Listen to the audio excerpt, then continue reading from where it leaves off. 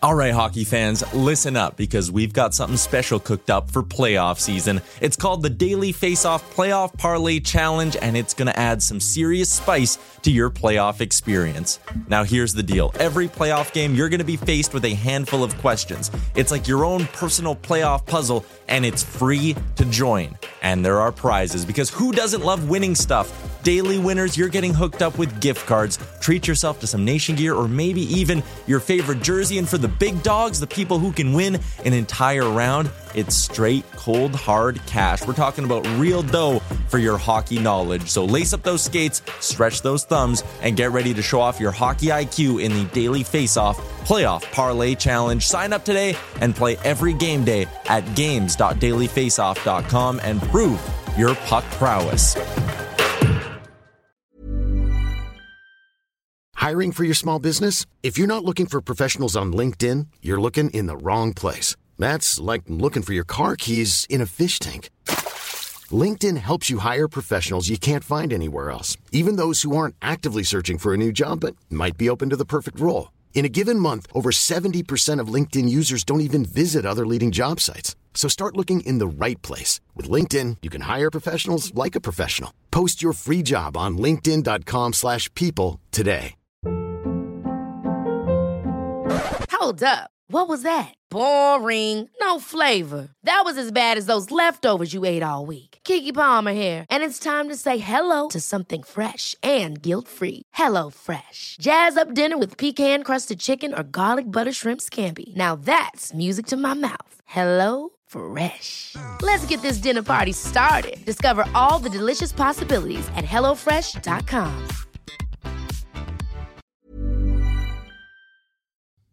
You're listening to Oilers Nation Radio, presented by the Nation Network. Subscribe for free on iTunes, Spotify, or wherever you get your podcasts from. Thank you, Lisa. Welcome to Oilers Nation Radio, episode 58. It is not the Sebastian Basellion episode. Nice try, Tyler. Depends who you ask. It is the Jeff Petry episode. Andrew Miller, Anton Slepyshev, and Johan Motin. What about Johan Ovitu? I remember Johan Ovitu. Ovitu. Forward, D-man, whatever you need. Johan Ovitu is there for you. Tool. Cam loved that dude as well. He's probably over in France now, isn't he? Probably. Playing with? Sebastian Basellion. Which we just learned. Sebastian Basellion playing for Grenoble in France. He's got 6 goals in 10 games. You know, I don't think that there's a podcast out there that has these kinds of facts being sprung at you within minutes. We are the official Sebastian Basellion podcast. There you go. I want to thank our friends at Sherwood Ford the Giant, as always, for making this possible. You go ahead and follow them on Twitter at Sherwood Ford and on Instagram at Sherwood Ford_the Giant. Very close to my heart. I need to bring up Frank versus Gus, where my man is up 5-2, whereas Gus is 1-6. You are the Edmonton Oilers to his New Jersey Devils. Kind of, yeah. So which games has Frank gotten wrong? He picked the Flyers. Oh. And he also picked the Oilers to beat Chicago. Interesting. And they should have won that game, really. Arguably. I'm back to being a believer in it because he now has picked the opposition. Yeah, Tyler, why don't you tell us about your betting schedule so far this year? No, actually, okay, yeah, fine. I'm not scared of it. I'll dig into it. I do a bet of the game on the pregame podcast, but I always try to make it a prop bet. Yeah. Through 7 games, I'm 0-5-2. Nice. What's today's prop bet against Detroit Red Wings? Today's prop bet against the Red Wings is the Oilers to be leading after 20 minutes at plus 120. Wait, so you pushed twice? What did you push on? Leon Draisaitl getting over 3 shots. He said over 3 shots in every game except for the 2 games I've told people to bet on it. So listen to Tyler's pregame podcast if you want to know what not to bet on. That's coming up a little bit. Well, I guess by the time this is posted, that will already be up on OilersNation.com on every game day. Tyler is going to do one of those. Presented by Yegburger. Absolutely. What's Sherwood Ford got going on today? This month they are trying to scare away hunger. Nick and I were down to Sherwood Ford this week, and that box is not nearly full enough. So we need the nation to come on out, bring out your non-perishable food items. They're very passionate out there because the Strathcona area doesn't get serviced the same way that the Edmonton area does, and so Sherwood Ford is one of the biggest donation collections that they have out there. So if you can head out to our friends at Sherwood Ford the Giant, you can walk in, you can literally just put something in the box and walk out. They won't bug you. But if you want to, you can also try and say hello to Gus. You could say hello to our friend David and Drew. You can check out all the brand new vehicles in there. I believe that they have a shiny new Raptor in the showroom. Get yourself a test drive. There you go. Nick, what was that? What was that new special vehicle they were showing us? GT350. The Shelby. That thing was noisy. Yeah.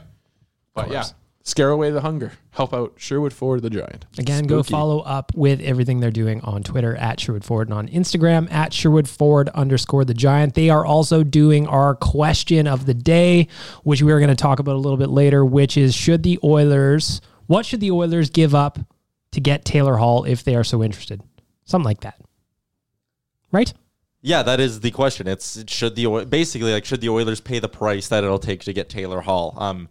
To me, are we getting to that now or? Nope, we're going to get to that later. It's a teaser. This is called a tease. I'm just Sorry, chomping at the Tyler, bit to get into that. You can't answer the Sherwood Ford question yet. Formulate your takes, Tyler. We will get there because that kicked a hornet's nest on the Nation yesterday. Oh, boy. Anytime you mention Taylor Hall at Oilers Nation right now, it is a very divided room, if you will.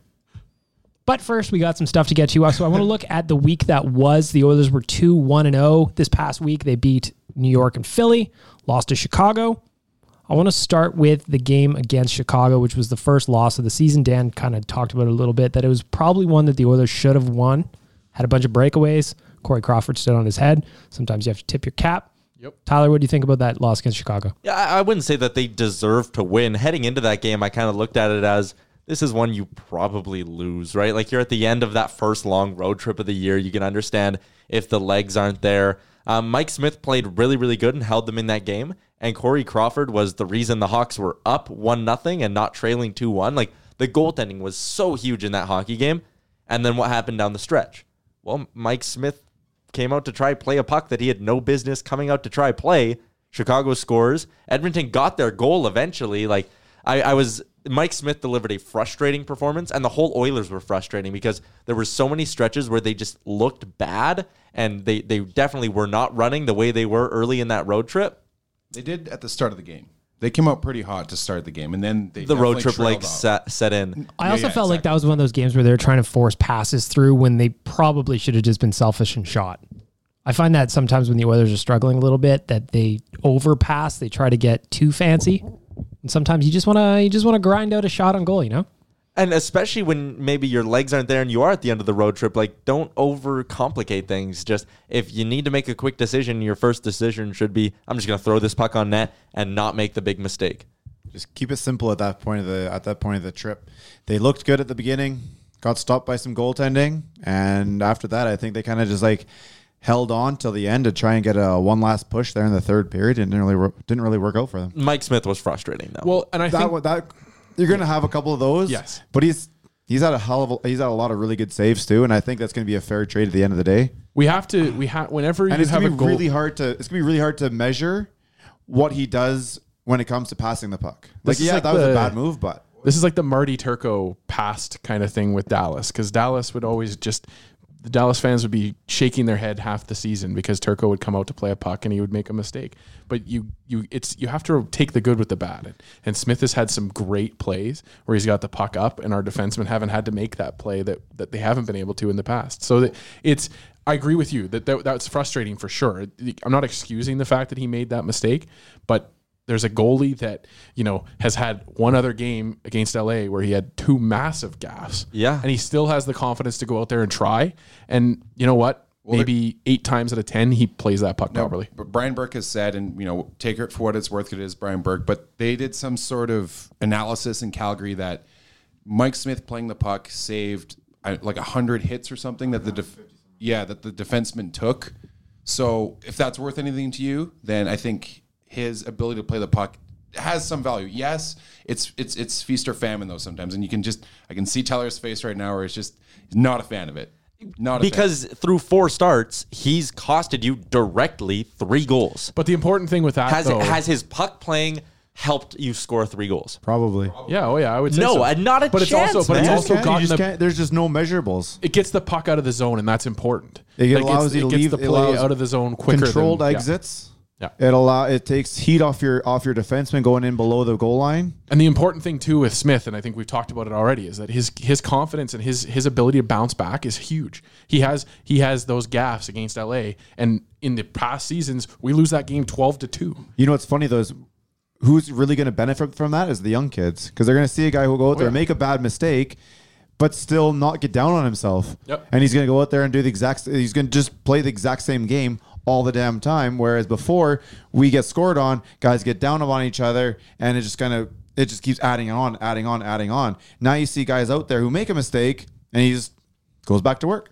I don't buy that at all. I just think this is a guy who two of the three times he's gotten burned have been because he's trying to do way too much and he's being over aggressive. The one goal, the Clifford goal, those are the ones I'll live with, where he goes out behind the net, stops the puck, and then just sort of runs out of time and they score. That's fine. The first one against LA, he tries way too hard. He could have just passed it 5 feet over. He was light years out of the net too. Yeah, and he could have just passed it 5 feet over to Ethan Bear and gotten back into his net. And he tries to do too much. He tries to, he's trying to be the smartest guy in the room.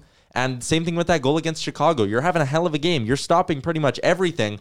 What happens if Nylander just picks up that puck and comes in? Smith has the angle on him. He has a D-man coming back.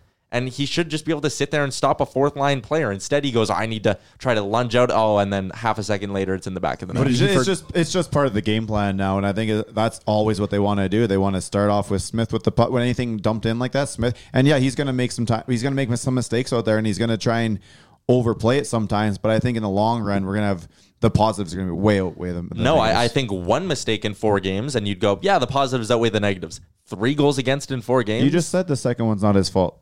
You can't charge it for 2. But yeah, for 2 2 for sure. big mistakes in 4 games where they're like blatantly preventable, stupid plays. The first one I'll throw down to communication. Like I think it was a bad pass because either way, it was still like mid boards. So it was going to be a bad pass. It was never going to be on Bear's stick. But these are the little things they're going to learn. And then come December and January, when they go do the same thing, that defense is going to be exactly where he needs to be. And that puck's going to be, as long as the proper pass, it's going to be tape to tape. Our goalies have not been the reason we've lost a game this year. And our goalies have been a reason that we've stayed in games that we shouldn't have, i.e. the Philly game. I wanted to fast forward to Wednesday's game against Philly. Dave Tippett, despite the 6-3 win, lit the boys up in his post-game press conference. He was not happy about how they played. And I kind of understand it. So we're talking about goaltending, and I want to focus on Mikko Koskinen right now. On Wednesday, he made 49 saves.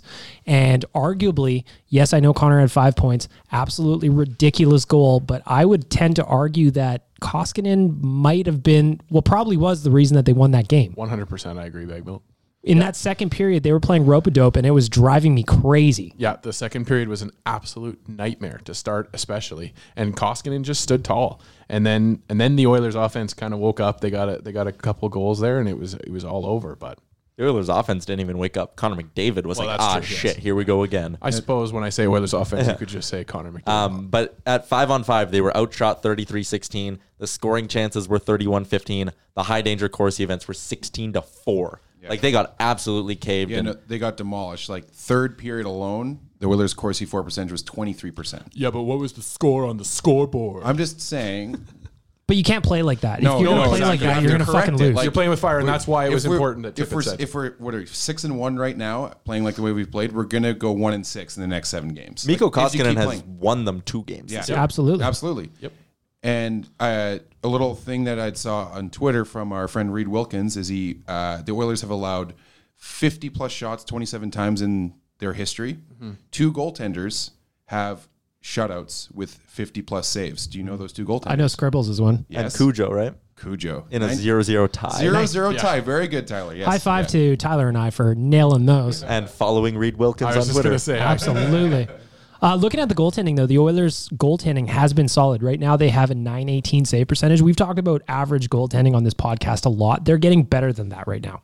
I don't know how long that's going to last or how long you really want to depend on your goaltenders as much as they have, but it's working right now. In today's NHL, every playoff team is like that, though, right? Like, find me the playoff team who doesn't depend on their goalies to steal them 10 to 15 wins a season, right? Yep.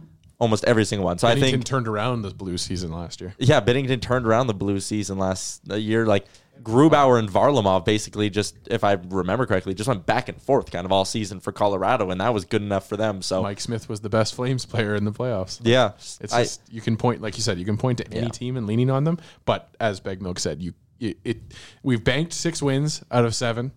And now the team needs to start figuring it out. But this is where these goaltenders play. Yeah. Like, this is Mike Smith's just doing career numbers. And this is exactly the way Koskinen looked last year up until December when they started to get the injuries. And then he played every fucking game.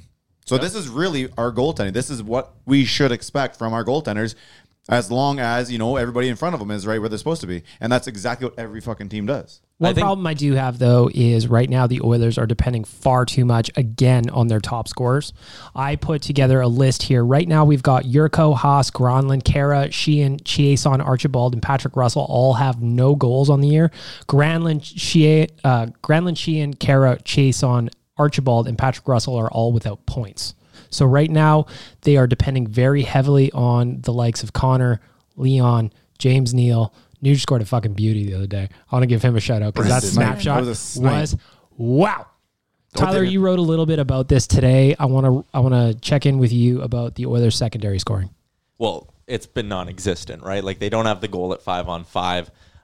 I dug up the numbers, and it's in my piece on Oilers Nation right now. But like, even the individual scoring chances for and against, like, the goals against aren't really a problem, but like possession-wise and all that, they're kind of just getting caved. And I don't want to like bash the bottom 6 too hard, because they're a big reason why the penalty kill has been as good as it has been, and that has helped them win games a lot. But going throughout the season, like, Connor McDavid and Leon Draisaitl aren't going to score at a 190-point pace and a 70-goal pace, respectively. At some point, your bottom 6 has to come through and help you out a bit and give you a game where they score 2 or 3 goals. Do you guys think tickets aren't working? Do you guys think that there are people that maybe are playing well that just haven't cashed? Like, my example would be, like, Nugent Hopkins was getting all kinds of chances. He was hitting posts every single night, and then finally he scored against Philly. Are there guys in the bottom 6 that are kind of in that mix? I would say Jujar. I just from like my eye test, I feel that like line. I agree. That line, and I guess the third winger on that has been in and out. Everybody. Well, but that's what those I was guys. Say too, yeah. Those guys have usually been pretty good when it comes to playing. Hash marks down, and then a lot of times when Jujar has the puck down low, he can body guys off, and next thing you know, he's got the puck. He's the first guy out of the corner. He's got the puck. He hasn't had a chance. He has not had the luck of being able to pop him past the goaltender, because usually he's on a pretty sharp angle. But that works for him. Yep. And it hasn't gone yet this year. The real scary part, though, is that other line that's not scoring. Tyler, you would know probably just because you wrote the article, but have we had a consistent bottom 6, like two games in a row kind of thing? I don't know about 2 games in a row. You've been kind of piecemealing it together, yeah, with like injuries and everything. You mentioned Jujar, like the line combos, if you mean that. Like, they have not really stayed the same. So they've been getting mixed up. There's been some injuries. The Rangers to Chicago game, actually, I think they did, because Granlund was centering both those.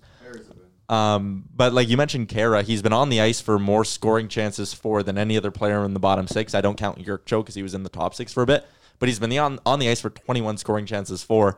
He's been on the ice for more goals against than anyone else in the bottom 6 as well, though. So he's been a little bit wild. See, I keep reading bad things about Jujar, and I can't find it. Like, I'm sitting here watching him, and I'm trying to find where everyone's getting angry at him, because I think he's had a pretty decent year so far. He's not moving well. But I think, like, for his thing... Like, what kind of moving, though?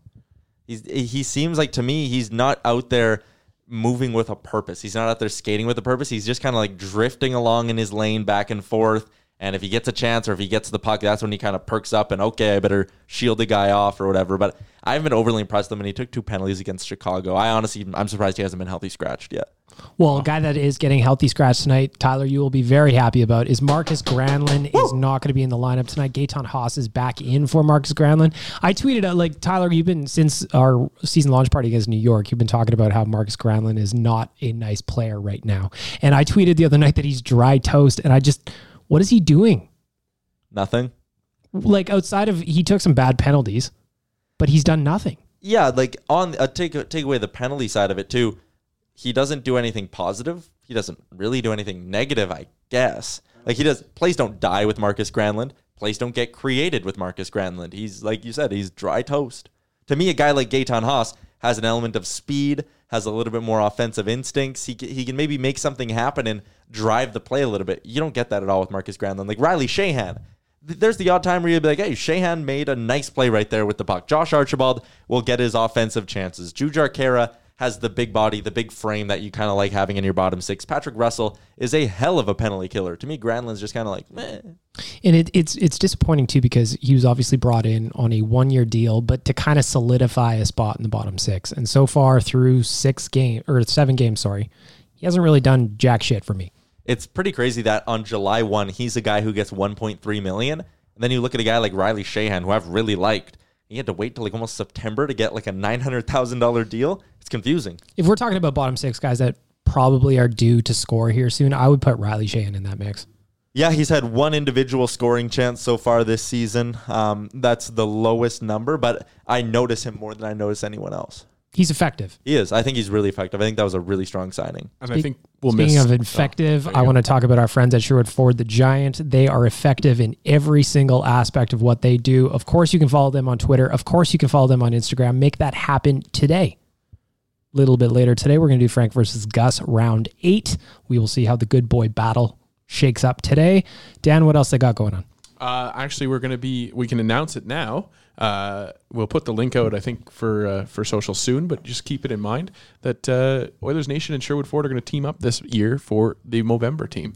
And Rick, I know you're going to be involved for sure. Rick can grow a hell of a mustache. Absolutely. You gotta. I don't know if I can do just the obviously I can do it, but I think I got to throw on the whole beard. When it comes to this November, I think you should get a running start at it if you want it. Sure, why not? As long as you're participating. Yeah, otherwise we all look 100%. relatively ridiculous. But if you grow out the beard for a month or something like that, now all of a sudden you can have some fun with it. It's very hard to go from 0 to whatever. But if you got like a 13, you can carve all sorts of new shit in there. Like I could see you on November 30th with a sweet handlebar. Oh, I can roll that, no problem. Absolutely, you could. Go ahead and follow Sherwood Ford on Twitter at Sherwood Ford and on Instagram at Sherwood Ford _the Giant. Follow up with all their charitable initiatives.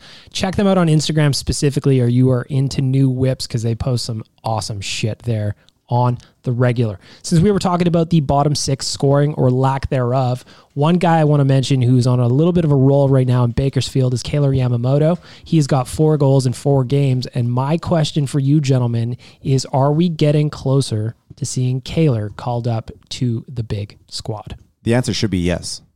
It should be yes, especially with an injury right now. You can bring the kid up on a 10 to 14. Just talk to him. Go, hey, you've been playing great down here. They need a little help up at the top. You're going up there for 10 days to 14 days.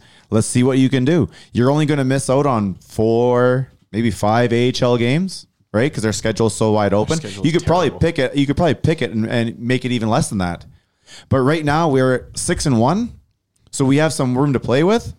Let's not add in, but just by giving up losses. Like, some of these scratch tickets are not proving anything. There is nothing. We're losing nothing by bringing up Yamo tomorrow, today, whatever, and getting them out there and see how it goes. If we're bringing up Yamamoto, Rick, who are you taking out of the lineup? Specifically thinking of the scratch and that's tickets. The best part of it, because you can put him in there, whether you on the second line or third line, and you're not plucking someone out from there. You're filtering everybody down. And you filter down, now all of a sudden you're winning lineups on the fourth line. You're winning in the third line. And putting Yamo out there with 2 legit top 6 wingers in Nuge and Neal is not something we've ever done before. Whenever we have someone like Yessa, when he was out there last year trying to play on the second line, he was towing around 27. He had to go. He was trying to make up for other people. Now Yamamoto can come out here and play with 2 guys, legit top 6 forwards, and just kind of do his thing. And he can do it quietly. And there's no real pressure on us because we're not fucking 1-6. We're 6-1. We've got some room to play with. I don't think a team. I hear what you're saying. I don't think a team with Ken Holland as the general manager. It happens right now. Because he never did it before. Because Detroit was always at the top, and I'm not saying. And they always. Where are we? We're at the top. Fedorov. Yeah, but we don't have Fedorov. We don't have Lidstrom. We don't have all those guys. I'm not saying you're wrong, and I think sounds like it. I think that bringing him up to play in the top 6 is an important caveat. It's second. Well, it depends on what you think that fourth, like the Sheahan line, is that your fourth, is your third, whatever. He's going to go up there, and I'm going to start him off with Neal and Nuge.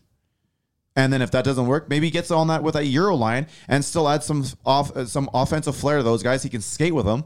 He can PK. He's got some defense in there. You might as well give the kid a shot right now. I just don't think 4 games is enough for. So you want to? Kenny So now, Holland. but we're just taking a chance at losing this fucking 5-game over 500 cushion. You think not having Yamamoto in the lineup could cause the Oilers to go on a 5-game losing streak? No, but if you don't bring in offense and those guys don't pick up the scoring, and all of a sudden Connor doesn't score for 1 or 2, and Leon doesn't score for 1 or 2, which you think is going to happen anyways, right? Yeah. So if those guys can't keep their big pace going and no one behind them scoring, who's scoring? Same problem as last year. Man, Right? we Connor sat here. McDavid hasn't gone longer than 2 games without a point since like April of 2018. So we don't have to worry about that. Connor can't get it. Connor can't get everything though. No, I know. Okay, Right? the whole argument with Puljujärvi, and I'll bring this all together in a second, was he wasn't getting confidence. He had no confidence at the NHL level. And last year he was hurt, so we can't even use last year. Well, you can because he was playing, but Yeah, but he couldn't play. He couldn't tell anybody. He couldn't do anything out there. He couldn't lean on anybody. He couldn't play he couldn't go against somebody who is physical. The whole point is that the Oilers are no longer rushing along prospects. Kyler Yamamoto is playing unreal right now. He's on an absolute heater. He's scoring goals. He's looking like one of the best players in Bakersfield.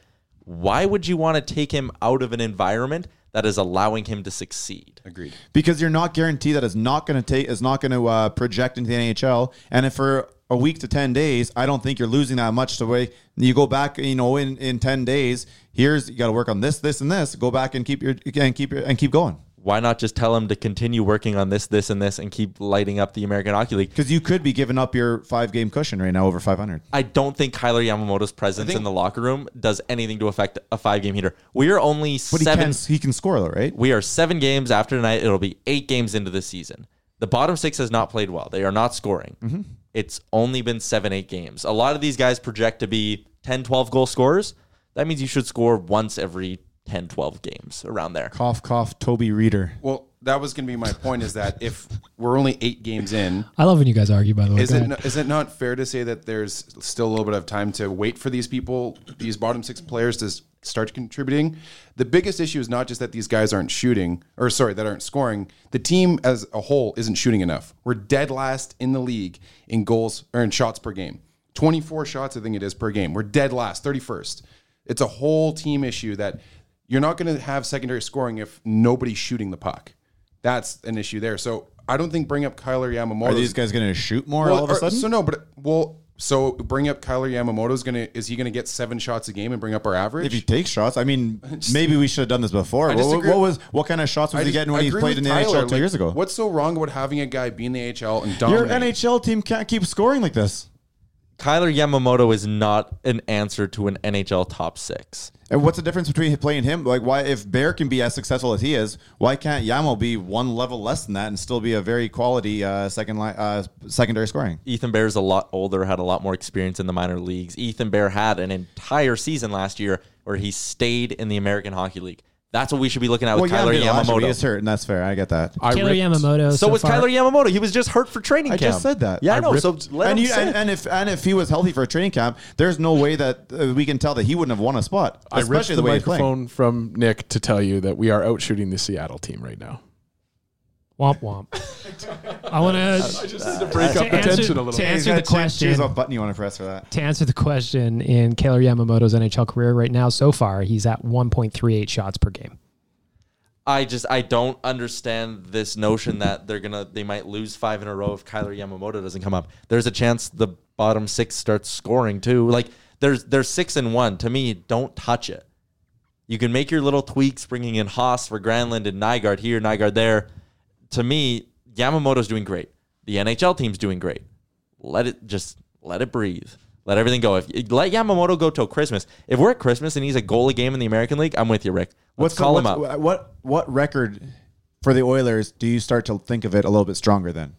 6 what if we go? I don't think we are going to go 0-5, but what if it were at 6-6? I don't think it's so much with the record. It's just whether or not we're getting contributions that we need. I think because we're winning and we're not getting the results we want from the bottom 6. So but it's not sustainable. And I don't think anyone in this room thinks it's sustainable. You're absolutely correct. You're absolutely correct. But I don't think you can base it on a record. I don't think it has anything to do with how well the team is in the standings. It's just how the lineup is contributing. Because, I mean, honestly, looking at the schedule, we could win the next 3 games pretty easily. They're not good opponents. No. Like, so Schedule doesn't get hard till about mid-November. I think Columbus, right? We play, or not Columbus. We play Washington next Thursday. at the end of the month, basically, right? So until then, like, we could be 9-1, and then so if you're saying, well, the record's good, but we're still not getting enough scoring.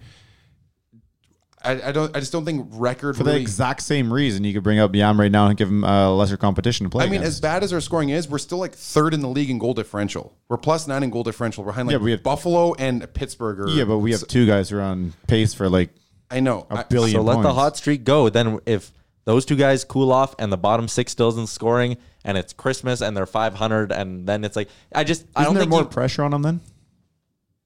If you're calling him up to the NHL, you're calling him up because you think he's going to be a legitimate top six winger no matter what the pressures are or anything like that. If he comes up and doesn't score for 5 games and they go 5-0, or if you call him up and he doesn't score for 5 games and they go 0-5, I just don't, from a Yamamoto perspective, he's still going to be sitting there being like, fuck, I'm playing bad and I'm not scoring. Well, no, this is where you talk to him, though. It's like an organizational move. Like, hey, we're going to bring you up. We'll give you, 2 weeks here, and let's see where you're at. You were hurt for a big chunk last year, so we didn't get to see you.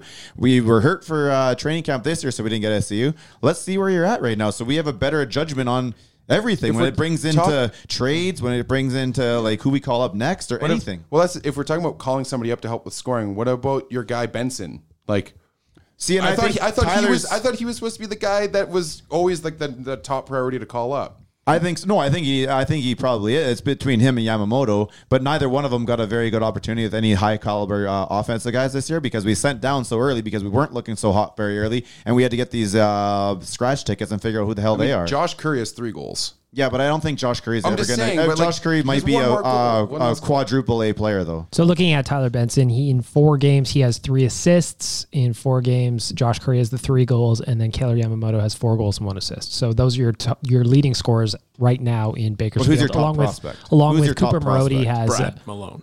Cooper Marody has the 3 assists in 4 games as well.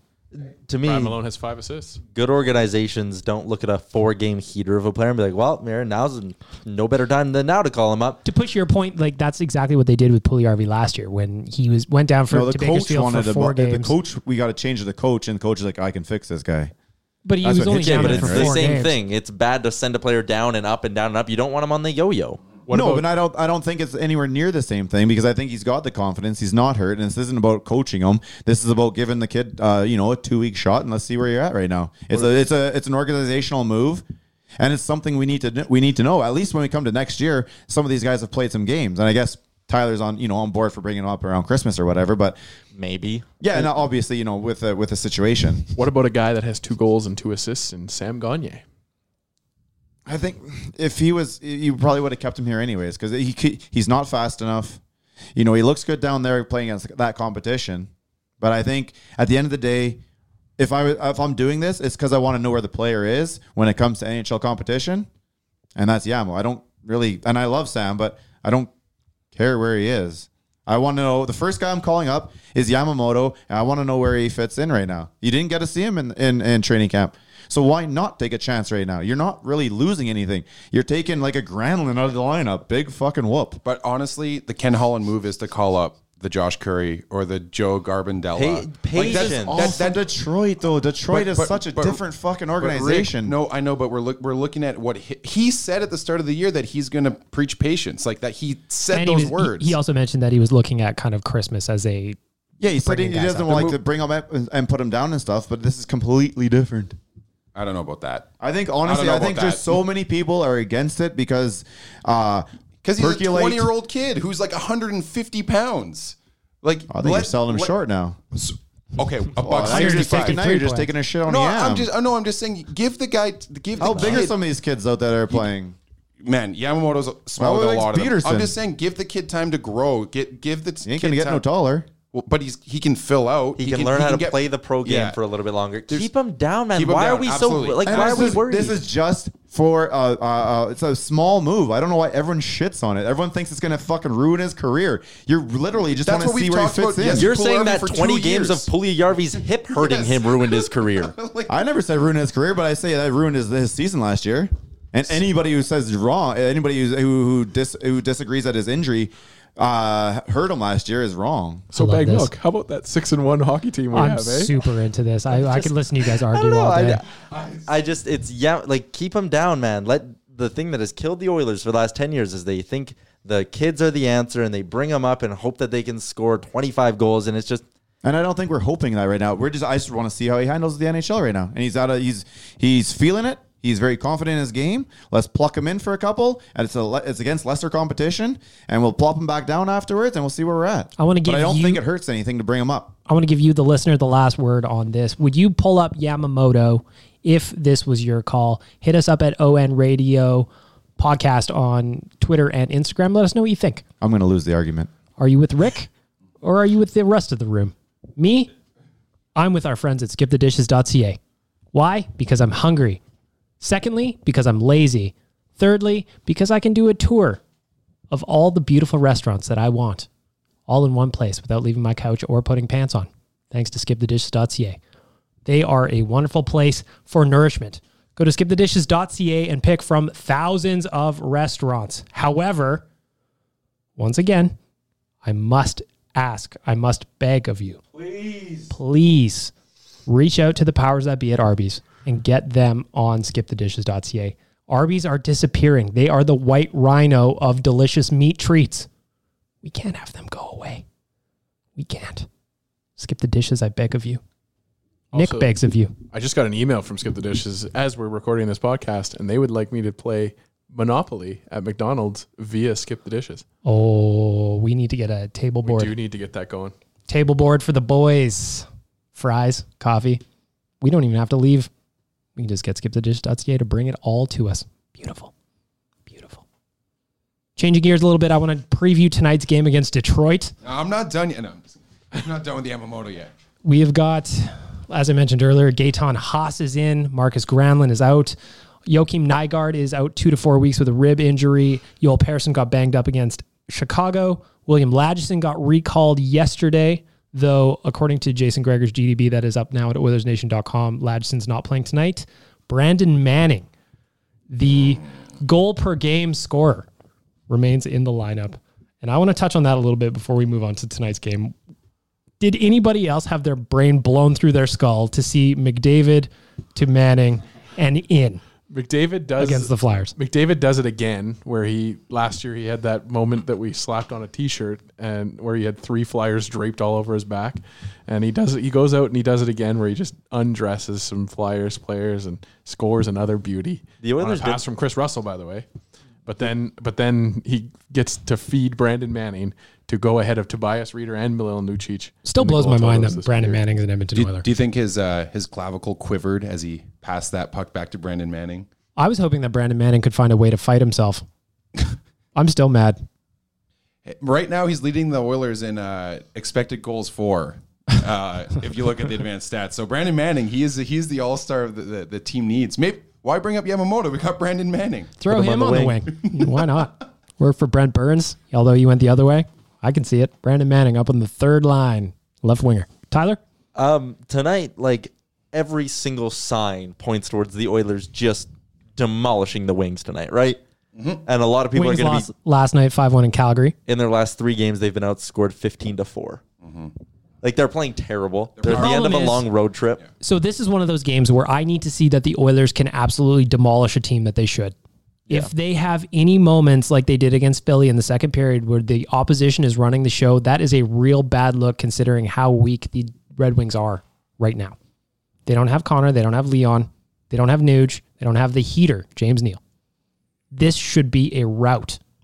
Will it be, though? Any given Sunday, right? Yeah, and that's the other thing, too. Like, a lot of people are going to be listening to this podcast tomorrow, Sunday, Monday. I really hope we don't look really dumb for sitting here being like, well, the Oilers are going to trounce the Red Wings. But, like, Edmonton, best power play in the league. Detroit, 26th. Edmonton, 5th best PK in the league. Detroit, 25th. Like, the special teams favors Edmonton. Jonathan Bernier is not that good of a goaltender. He got shelled for 5 in his last start out against Vancouver. Like, they should be tired. It's the end of a road trip for them. To me, the Oilers should pump them. Any former Oilers, first-time NHL players, or goalies who don't usually do it but are about to stand on their head? Anybody? Well, Bernier sucks, for sure. so Bernier's due for a Vezina caliber appearance tonight. Bernier right now has an expected goals against of 3.5. So if we're setting that at the over-under, hey, Tyler, over-under, 3.5 goals on Bernier tonight. I like the over. Yeah, I do too. Yeah, you pump that over. Is that a... No, I'm just looking at his expected goals against. It's an even 3.5. Our resident degenerate has headed to his man sports book to see. Well, Tyler is looking at the prop bets. Yeah, like to go back to the special team stuff, Detroit's power play, like Tyler said, 10%. They've scored 2 power play goals in 7 games. But those numbers are all like, they're well and good, but like I've watched the Edmonton Oilers enough to know that teams that they should demolish tend to do it to us. I've seen it too many times before to get overconfident going into a game, regardless of how shitty the opponent is. We're talking about the NHL here. Yeah, We're talking absolutely. about the NHL. Players don't make it to this league by winning a lotto ticket. No, Anthony Mantha has 10 points right now. So like he's playing well. Bertuzzi and Larkin both have 7 points. So that top line is rolling. Watch out, like you definitely watch out for them, especially at 5-on-5. We talked about it already. We're not playing very well at 5-on-5. So we kind of do have to rely on the special teams in this game and hope that Detroit does take some penalties. They're 17th in penalties they've taken this year. They've taken 23 penalties, or they've been shorthanded 23 times, which is 17th most in the league. So there's an opportunity there to just have this power play just hammer them home and just, take advantage again of a team that played Calgary the night before. Like this happened with Philadelphia. We're getting the advantage again. I guess I didn't even realize that Jimmy Howard and Bernier are basically splitting the season. So it can't say it's their backup goalie, but They have 2 backup goalies. yeah. I still kind of like Jimmy I think it's important that like Tippett lit into the team after a game where they, should have lost because of their effort, but they didn't. Should have stuff. Well, yeah, but we just gotta talked score about it more with we goals. talked about it with Just gotta Smith and score more goals. how he's given us the magic beans going forward. But I just think that I think that this team is a little bit different, at least in that we're not resting on the fact that we just beat the Flyers 6-3, which looks like a score that's pretty handily taken. This is coming down to like culture in the dressing room. Yeah, I know absolutely. everybody hates that word, but the water. the guys in culture. the room. This has nothing to do with the coaching or anything. It's about the guys in the room coming out and getting on the ice and taking it to them from the opening faceoff. And I think with some of the new guys in here, I think the team just seems to be a little more prepared. Like that Chicago game, we came out guns ablaze and we easily could have up 3-0 right away in that one. I think Goaltending kind of killed us against what Could have. I thought you Got didn't. rid of those could have. should have been. Well, they should have lost to Philly. Talking about a new guy, if you want to call him that. I want to go ahead and pump Ethan Bear's tires a little bit. The guy is unbelievable right now. He's averaging 1953 through 7 games. He's played over 22 minutes in 3 of the last 4 games, scored an absolute beauty of a goal against Philly. One of those kind of goals where we haven't really seen an Oilers defenseman score like that. He kind of moves like a forward a little bit from the back end, and I really appreciate it. And I want to throw this over to Rick tonight because the Oilers are wearing their 3rd jerseys for the first time this season. So am I. And which jersey did you just get? I got 74. Got Ethan a Bear, fresh 74? Ethan Bear. Ethan. Now, some dude did put on my Twitter that he's like, I heard he's changing his number soon. So I'm Whatever, you have an OG Bear jersey Yeah, now. OG That's even Bear. cooler. touche. Well, I think they'd do it for free. I think they'd probably take the numbers off for free anyways. I don't think they offer because you got it. I'm assuming you got it done at a store where they like Oilers press- store. Yeah, the Oilers store where they custom make it. Or was it like on the shelf? Did you pull it off the shelf? He pressed, but I mean, Yeah, you it's can't- done right in the store though. Yeah, you can't take those off. No, Yeah, but no, I like the OG 74 though. Yeah, It's just me like too. the I like people the that OG have, 74. and I know things didn't really go the way that we had all hoped for them, but like the people that have the OG 39 Puljujärvis, The I like those, 64 man. Yakupov. there's a couple. I think Smitty Ward. Yeah, right, and then I think Hork may have had a weird one too. it's sweet. But back to Bear, this has been great. Like he's handling top 4 minutes, seemingly like he's a 5-year vet is the way he's playing right now. He's moving the puck well. He makes smart decisions. Like there's the odd blunder, but every player makes the odd blunder. The thing that worry me a little bit is we're only 7-8 games in. What's going to happen mid-November when they're still feeding him these minutes? Like can he keep this up for an you're extended negative. period of times? I know I'm being a little negative, but it's a legitimate concern to have. I think we've seen a growth from him even just in this first 7 games where he's gone from deferring to the veterans, passing to the veterans when he had an open shot to now just unloading that laser beam. Well, you learn as you go, right? So the other veterans will be they'll sit down and they're like, okay, no, this, blah, blah, and just talk about it. But the best thing for him is that he does not have to carry his D partner. Like Darnell, He had to carry his D partner all the time. He didn't get a clef bomb, if you will, that got to train him and play with him for a full year. Who shot on, they were both on their proper sides. This is really, really good for him. And when he came out this year, he went out and had one hell of a summer.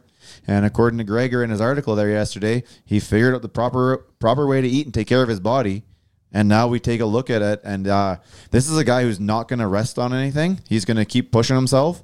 And he's only going to get better. And I brought this up to Wanye and Jay.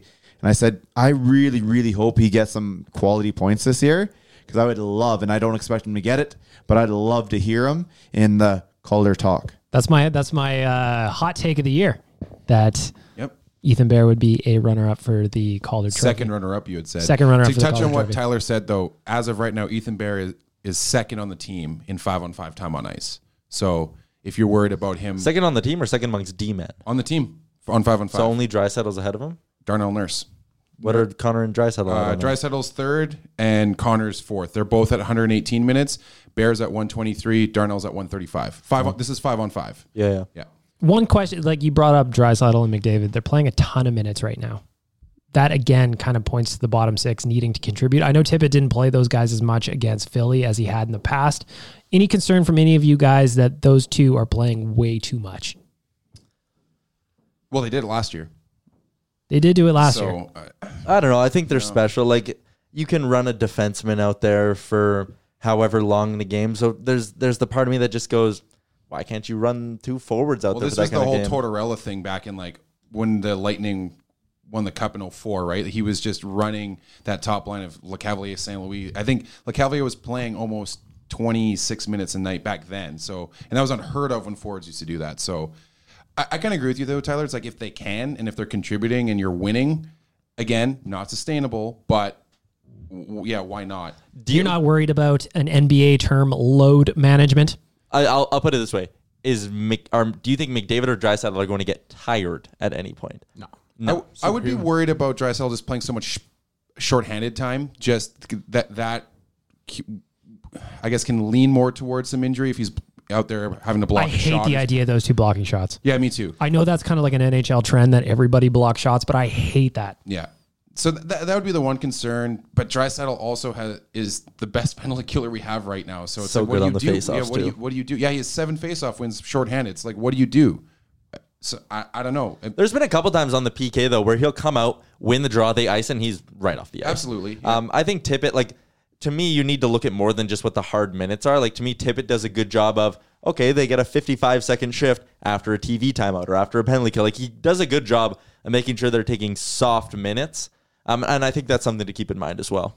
I want to get back to Ethan Bear really quickly because Rick brought up the interview that Jason Gregor did with him at OilersNation.com. He talks a lot about his summer training and how he completely readjusted it. I just want to read really quickly. He said, I think the summertime, it's easy to just relax and enjoy the summer, but I just made sure that once the season ended, we didn't go as far as we'd like in Bakersfield, but I knew once the season ended, I needed to prepare for the season right away. Usually I would take a few weeks off and enjoy myself, hang out with family, go home, party a little bit because I don't do it during the season, but I just kind of cut that out of my life. Cutting alcohol out was a big thing. That's actually a huge thing for me. Me and my girlfriend, Lanesia, made a big commitment to push all of that aside just to keep eating clean, basically maintain consistency. And so far, consistency was huge. So I love the idea of a guy kind of growing up a little bit, despite only being 22 years old and doing what he needed to do to be a pro. I wonder how much of that motivation to do that in the summer was the fact that he kind of got he got jumped by Caleb Jones on the depth chart. And the fucking Swedes too. I love the idea. I think all of a sudden he was like number one a couple years ago. Now he's like 4 or 5. I love the idea of him having a chip on his shoulder, looking at a guy like Caleb Jones and being like, fuck that, man. I am not getting passed on this depth chart. I am going to go out there and bust my ass and make this squad. I don't even think it's like so much of a, like a fuck you to Caleb Jones like or anything. A friendly competition. Yeah, kind of and idea. it's just you realize because a year from now he's going to be waiver eligible, right? Mm-hmm. Him and Caleb Jones. I think both those guys should have recognized coming into this season that this is our make or break year. We have 82 games of NHL hockey to prove that we belong, or else our time in Edmonton could be done. And credit to Ethan Bear for just kind of grabbing the bull by the horns and completely taking advantage of it. And I want to give a stoked credit. to see where his year goes. 100%. Ethan Bear has been so much fun to watch. I cannot cheer for this kid enough. Just like I cannot cheer enough for the bite-sized morsels of 100% breast meat chicken coated in Mary's seasoning and served hot, crispy, and oh so yummy. Choose Thai sauce for a kick of sweet heat topped with sesame seeds only at Mary Brown's Chicken and Taters. You gotta love Mary Brown's. You gotta love it. We gotta get a pop-in going here soon. Absolutely we do. Boys, we got about 15 minutes left on this podcast, and I feel like this rumor is going to take up the bulk of the time we have left. Oh shit, here It's we a go. simple answer. Is it? This past week, Elliot Friedman was doing his thing, obviously one of the most respected insiders that this league has. And he said, it would not surprise me at all if Edmonton is a big suitor there, meaning for Taylor Hall. I don't know if they can make a trade, if they have enough to make a deal, but it just wouldn't surprise me. Put it this way, it has long been believed that Edmonton had a chance to correct the wrong and bring him back. They would certainly be interested. There's a new GM there now, so we shall see. Yeah, I think sort of like the direction Friedman was kind of going was that it makes a lot of sense, and there's interest from the Oilers side. And it just allow me to explain this for a second. If they want to get Taylor, there's getting him at the deadline, and there's getting Taylor Hall as a free agent this summer. Getting him as a free agent this summer is interesting and almost more realistic to me. Way more realistic. Wow. Okay, let's get to the deadline though, right? So let's say we're at the trade deadline. The Oilers are second, third in the Pacific, wherever they are. Do you think Taylor Hall is the piece that makes them a Stanley Cup contender? Possibly. Well, he instantly comes in and he makes the wing better. It's tough. Yeah, but is he the piece? Hang on, just like, can we dream for a second? Imagine a line of Connor and Leon and Taylor Hall. Unreal. You couldn't stop it. But my point is, would you still trust the defense and the goaltending enough to get you through an entire playoff run? It's fair. So to me, you're going to go to the deadline and you're going to give up a ton of assets. What are you going to give up? To me, the Mark Stone trade is a great comparable. They gave up Eric Brandstrom, a second-round pick, and Oscar Lindberg. Right now, if New Jersey called you and said, we want Evan Bouchard, your first-round pick, even if they say next year, because Bouchard's not Brandstrom, are you giving up Bouchard, No. a first No. or second-round pick, and Jujar Kara No. for Taylor Hall? No. No. Not trade. I'm not making that trade at all. So then there you go. The Oilers shouldn't be interested in Taylor Hall at the deadline. He's that's going to why- be he's going to be too expensive as a trade prospect. Now, come to July 1st, completely different conversation. That's why I kind of stirred the question to go towards the summer, because I think that's the more realistic chance. But is it The Oilers realistic have if the to- guy's going to look for $12 million the Oilers or have something? to make moves if they want to fit him in, and they also have to try and get him to Okay, let's. take a discount. Okay, so Taylor Hall, we think he's getting $12 million. 11 and a half, 12. 11. So you're going to be paying. I know it's stupid to do this sometimes, but you're going to be willing to pay Taylor Hall more than Leon Draisaitl. Yeah, because if you want Taylor, like you're not going to go to Taylor Hall and be like, listen, I know this team's offering you 12. I know San Jose's offering you 12, Taylor, but we got to offer you 8 because of Leon. So okay, so if you sign Taylor Hall to $12 million, Yep. You kind of default that. I had him at 8.5 here because I thought he was going to be getting more like 9. Well, because I heard it was more like 9 to 10 that he was looking for. He's Panarin level. Panarin got 11 and a half. That guy doesn't have a Hart Trophy. So that means we're adding what, $3 million here. So that means out of McDavid, Draisaitl, Nuge, Hall, Neal, Cassian, and Jujar Kara, 7 forwards, you're looking at almost $50 million. Hell yeah. You have no cap space because with defensemen, Clefbaum, Larson, Nurse, Bear, because Bear has to get an extension too. Nurse needs a new deal. No, that's what I'm saying. But Bear needs an extension for next year, and if we're looking around Nurse's numbers, he's probably like $3 to $3.5 million, right, for Bear? Especially I don't think for Bear. Whoa, no. that's I what don't know. is that not what Nurse is making right now, and that's what Nurse got on his bridge deal. I don't think you're looking at a bridge deal for Ethan Bear after 1 year. I think you're looking at like the Matt Benning show me thing where it's 2 years, 1.9. But if he ends up being like a Calder candidate, then he won't be a Calder candidate. Yes, he will. So what are we doing here? Okay, so then let's say If he has a good year, you're signing for like 2 years, $2 million. So then so then we're looking at 17 million for your defenseman. Plus, you have your goaltender signed for next year too. You're probably bringing back Mike Smith if he keeps playing well, or you're at least paying $2 million for a backup. That's $6.5 million. You're capped out with again no bottom 6 forwards signed at all. You're at $80 million. There's no fucking chance we're signing Taylor Hall, guys. There's no fucking chance if he wants $12 million. And that's It's exactly not what I've happening. been saying for months now when people bring it up. See, and I would rather, when you bring up the assets it would take to trade for him, I think it would make more sense to just trade for him and go on a cup run and then let him go in the summer. But then you're giving up Bouchard for a few months where you're probably not. So when you bring it up like that, yeah, there's no chance I'm giving up Bouchard. Make any money. Draft pick is cheap. It's free. Rick's not on mic. Rick is not on mic. None of those guys make any money, so they don't. You can't really. You're not giving any of their money to Taylor at that point. Yeah, like to me, Right? Boosh doesn't really get paid nothing. The draft pick gets paid nothing, and whoever the third prospect person gets Looking paid. at Puckpedia right now, they would have to hack away. Well, yeah, you got to get rid of Chiasson's contract for sure, the $2 million, and you got to get rid of Chris Russell somehow because that's $6 million right there. But by the time you hit the trade deadline, if that's when you're trading for him, then with the way the cap structure works, is you don't actually need $6 million freed up. It's going to be prorated, right? So it's going to be more like, I don't know exactly. they would still have to take Gagne. It'd be more than half. It'd be more than half. So like you only need $2.5 million in cap space to trade for him. But if you're giving all that up to get Taylor Hall to bring onto a team that you're really adding him, you're probably going to be lucky to even get to the second or third round. I like honestly, if we're being realistic, like come on. Yeah, I still don't trust their goaltending and defense enough to bring them to the cup. Unless someone gets stupid hot. But again, Do you think we're playing the LA Kings in the first round or something? Second round, sorry? No, the LA Kings aren't making the playoffs. Ooh. Anze Kopitar is still going to have like 70 Kopitar points. can't take him there. He's got 8 points. He's having a good year. Yeah, like I think it's somewhat realistic in the summer. I think you can always make the money work. Tyler, though? Like if you're capped out and you have nobody signed. Yeah, $24 million right now. Project the cap goes up $2 million, which is probably a safe number. So you're at 26. Let's say Nurse costs you a hair over 20 or a hair over 6. So now you're sitting at $20 million. You give Taylor Hall 12. That gives you $8 million left over to fill out the rest of your forward group and the defense. But then you would also have to, like, this is very close to my heart, because then you would have to assume that Ryan Nugent-Hopkins is gone. No, I don't think you do at all. Could you I think you can keep re-sign making him? it work. Could you re-sign him at the end of his contract, Nuge? Because to me, you got to re-sign Nuge first, and then we can talk about bringing in Taylor.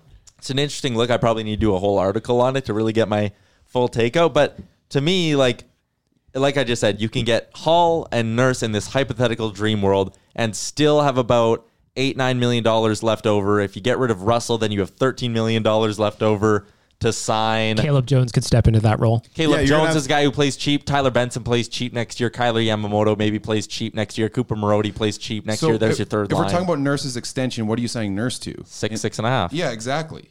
Like I'm looking at the number. I have them written right here. There's just no space. There is money. Space. Nick is aggressively tapping his There's just his I don't know notebook now. what to tell you, Tyler. There's like if you're signing Taylor Hall to $12 million for next year, you're committing at least like almost $50 million to 7 forwards.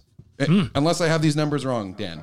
And this is having Chiasson off the roster. I know you use puckpedia.com, so they have to be right. Okay. I did. I know this maybe isn't the best thing for listeners to have going on, but allow me to just go through this. Yes. There are $24 million in cap space right now. I'm just looking at going season. into next year. Yeah, next season. Yes. The cap will go up at least $2 million, right? You see, but that's bad cap management. You can't do that. You can't Why just not? assume it's going to, because it didn't go up last year when everyone thought It went was up like, didn't it go up like $1.50 or It did something? not go up last year. No, it didn't. No, they didn't use their escalator. It's been 81.5 for 2 seasons in a row. Stair boys. You can't. Yes. Didn't you use the can't, escalator. you can't Thank you. cap manage like that, because then that's when you get crunched and then you can't have anything. So assume it's not going up. Okay, Just then for the you're sake of signing it. Nurse for 6.5. Right. You're signing Hall for 11.5. Okay, sure. He gets Panarin money. Now you're sitting with $6 million. Who do you still need to sign? Bear? You have no forwards. You have no bottom 6 forwards signed. All Arguably, those guys we are signed to don't right 1-year contracts. You got to get, like we said, you got to get rid of Russell and Chase on. Yes. So now you're back up to 12 mil. You're back up another 12 mil. You got so much space. There's just no way it's happening. But you got to look at goaltending too. Like who are we? Yeah, bringing you're signing Smith a back? backup goalie for like you're signing Smith for like $1.5 million. He's taking less money next year. Probably he's older. And if he doesn't want to sign, then I go find someone else, because I don't think Mike Smith's that good. I know you don't. I just don't think the numbers are working the way you think you're going to, because when you have all these guys signed, you're looking. Plus, don't forget about dead cap space, right? We got Well, that's $4.5 million. That's included in the $24 million in cap space. Well, okay. Yeah. I don't know if you had it included or not. But Yeah. when So you have that included, you sign a goalie for 2, you're down You're- to 10. You sign Bear for 2, you're down to 8. Your third line is the 3 young kids that make close to league minimum. So you're down to about 5, and you're sitting with $3 million to sign your 4th line. There you go. Tyler doing some hot math here. You're not close. The Leafs make it work with Matthews, Tavares, Marner. Are the Leafs making it work though? But are the Leafs making it work? Yeah, they're playing right now in the NHL season and are under the salary cap. But they're going to be super interesting next year because they only have 1 defenseman signed for next year. Yeah, next year they actually have a good. Like, I think they could. Honestly, I don't think the Leafs are as screwed as some people make them out to be. They're super screwed. They have 1 defenseman signed long term, and it's Morgan Riley. He was their best defenseman. Right? Yeah, they got the big piece signed. And how much money did they have this summer? Like, you can sit there and say they have 1 D-man signed next year, but how much money do they have? This is just another reminder that Austin Matthews still isn't a point-a-game player in his career. I just want to throw that out there. Still not. In fact, he doesn't even have as many goals as James Neal this year. He's not even as good as James Neal, and people are talking about him in Draisaitl. He's definitely better than James Neal. I don't know about that. I don't know. He's supposed to be a good goal scorer, Tyler, and he's 1 behind James Neal. So I am having fun this The episode. Leafs are going to have about $16 million in cap space next summer, and that is with 1, 2, 3, 4, 5, 6, 7, 8, 9, 10 of their current NHL forward sign. So pretty much an entire forward sign. But no defenseman. Okay, but they could have $15 million to sign defensemen. They can probably sign Barry for that money. No. They can't. No chance. No way. Well, maybe like they could sign probably one of Barry or Muzzin. And also, we don't know what do they have coming. Who are their Caleb Joneses and Ethan Bears? Rasmus Sandin, yeah, like they have. They also gotta need have a- 1 or 2 guys that can come up and for like $850. They also need a goalie next year, I see. But then you're talking about Hutchison, NHL $700K defensemen. again. I don't know talking about why guys the playing fuck we're NHL talking minutes about with him. Toronto. My point is, I just don't think teams are as screwed as you think they are, Nick. No, and the like cap there's space ways to thing- make money. Yeah, like, dude, I'd take it to cap. Take as much as you can all the time. We already know that we have an owner here. in Figure it Edmonton out after that. He's willing to spend the money. Dude, Right. cap space sat upstairs in the attic there for fucking a full fucking year and didn't He do a did. goddamn thing for us. Yep. Got us Cap accordion. space is stupid. Yep. We got an Spend accordion your for that, fucking by the money, way. man. We got an accordion for that. That's still upstairs as well. Yeah, we got to do something with this. Yeah, I got to learn how to play it. Well, I thought we were trading it. Or I might just learn how to play it. Don't know what you're fair. talking about, Rick. Never heard of anything about a trade. I'll put my hat outside, little brick, play you a nice tune, Oh, I like that. right? It'd be really excellent. Get you on White Ave, Absolutely. Army and Navy by the Mad Stomper. Yeah, that yeah, guy yeah. still Or around? outside of Rogers Place, and I could be by the Pale Guy. Ooh, touche. He can put the beat down. I'll just play a little accordion. Oh, it's a duet. Absolutely. Sticking with rumors to close off this week's podcast. The TSN Insiders had the Carolina Hurricanes are kicking tires on Jesse Puljujärvi. They have been since like the beginning, haven't they not? At Yeah. least they've been rumored in there. Obviously, it goes dead for a little while they try and everybody tries to figure out what they have and They kind of love figure their their own fins. bullshit out. But They love Finns. My question for you guys about Jesse Puljujärvi is, do you think there's any chance that he's looking at the success the Oilers are having right now and feeling a little bit of FOMO? Or is it so far gone that he just doesn't care? I think He cares. I think he's committed to playing in Europe for the year, and he's not. I don't think he's gonna a month from now be like, you know what, Kenny, I'll take a deal. I'm coming back. I don't know if he's coming guarantee back, he but cares. I don't know if he's going to come back like that. But I can guarantee you, he's keeping an eye on the league. Yeah, of he's course keeping he an eye is. on the team. He He's wanted to got be on a- this team. Yeah, he wanted to be on I- this team from the get go. Yeah, I guarantee you, And he was he's out. keeping a bit of an eye on the team. And you know what? It's only human nature. You want what you can't have, Tyler? Story of my life, you know? yeah. Right? Is his agent still his agent by the end of the year? That's an Probably. interesting question. God, I hope not for his sake. That I guy just- is a mouthpiece. I still can't get over it. Like, I know the agent works for the player. I get that. But the agent's responsibility is also to help his client make the best choices possible. And I just don't know that Jesse's getting that. He's still a young kid. Yes, he's a man, but he's still a young kid. He is. I don't know that spending the year in Finland is going to help him get closer to what he's doing. Marcus I think it gets Lehto him back quit. into like just his natural self-confidence. He's leading the league. He can't be any better than that. I mean, just, your competition is what your competition is. It's just like saying a guy in junior isn't that good because he's scoring against a junior goalie. Not since Jared has a Lehto caused so many issues. The best jokes are the ones you have to explain, I guess. The Joker? Suicide Squad? Oh, All God. right. All Oh, right. I man. like him. Okay. Wasn't popular. Well, I just want to, I guess we can wrap up this week's You're episode welcome. of Oilers Nation Radio. Around the horn, because I want everybody to make fun of us if we're wrong. Score predictions real quick for tonight's game against the Red Wings. Tyler, I will start with you. 5-1 Oilers. 5-1 Oilers. Rick, 6-2 6-2 Oilers, I'm guessing. I'm going to go ahead and say the Oilers are winning 4-1, and I'm going to do another Brumcast on Instagram after the game. Nick? Well, I was going to say 5-1 too, so I'll go with that too, Tyler. 4-3 in overtime for the Oilers. 4-3 in OT. OT. Unbelievable. I think we're due for one of those games where we just kind of, we struggle a little bit. It should be an easy win. All your scores should be correct, but I'm thinking 4-3 in overtime. Be sure to tweet your hatred at The Nation Dan. There you go. And I want to go ahead and thank for that joke. Yeah, absolutely. What was that? Wow. I want to go ahead and thank Sherwood Ford the Giant, skipthedishes.ca, and Mary Brown's Chicken and Taters for making all of this possible, and every single one of you for listening. I want to also ask you to go ahead and subscribe. I want to ask you to tell a friend, a coworker, a cousin. Tell them about Oilers Nation Radio, airing every single Friday. Free. It's free. It's free to do it. Download, subscribe everywhere. Free to hear us yell at each other about Taylor Hall. And Leafs content. And cap space, Tyler. I love it. Let's go. I love it. And Yamo. Don't And forget about Yamo. Yamo. Why does everyone always forget about Yamo? Tyler, hit the button. Shout out Damien. Best wishes. Thanks for listening to Oilers Nation Radio, a member of the Nation Network of Podcasts. Make sure to follow us on all of our social media to stay up to date and never miss a podcast.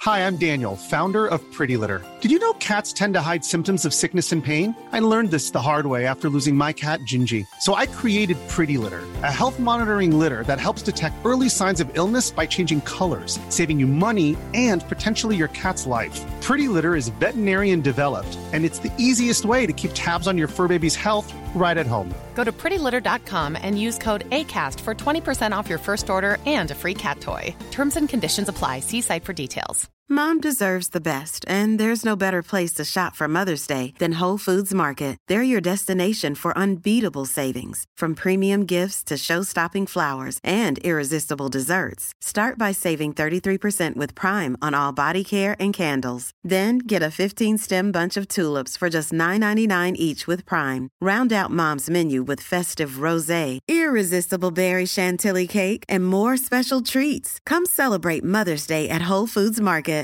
Even when we're on a budget, we still deserve nice things. Quince is a place to scoop up stunning high-end goods for 50 to 80% less than similar brands. They have buttery soft cashmere sweaters starting at $50, luxurious Italian leather bags, and so much more. Plus, Quince only works with factories that use safe, ethical, and responsible manufacturing. Get the high-end goods you'll love without the high price tag with Quince. Go to quince.com/style for free shipping and 365-day returns.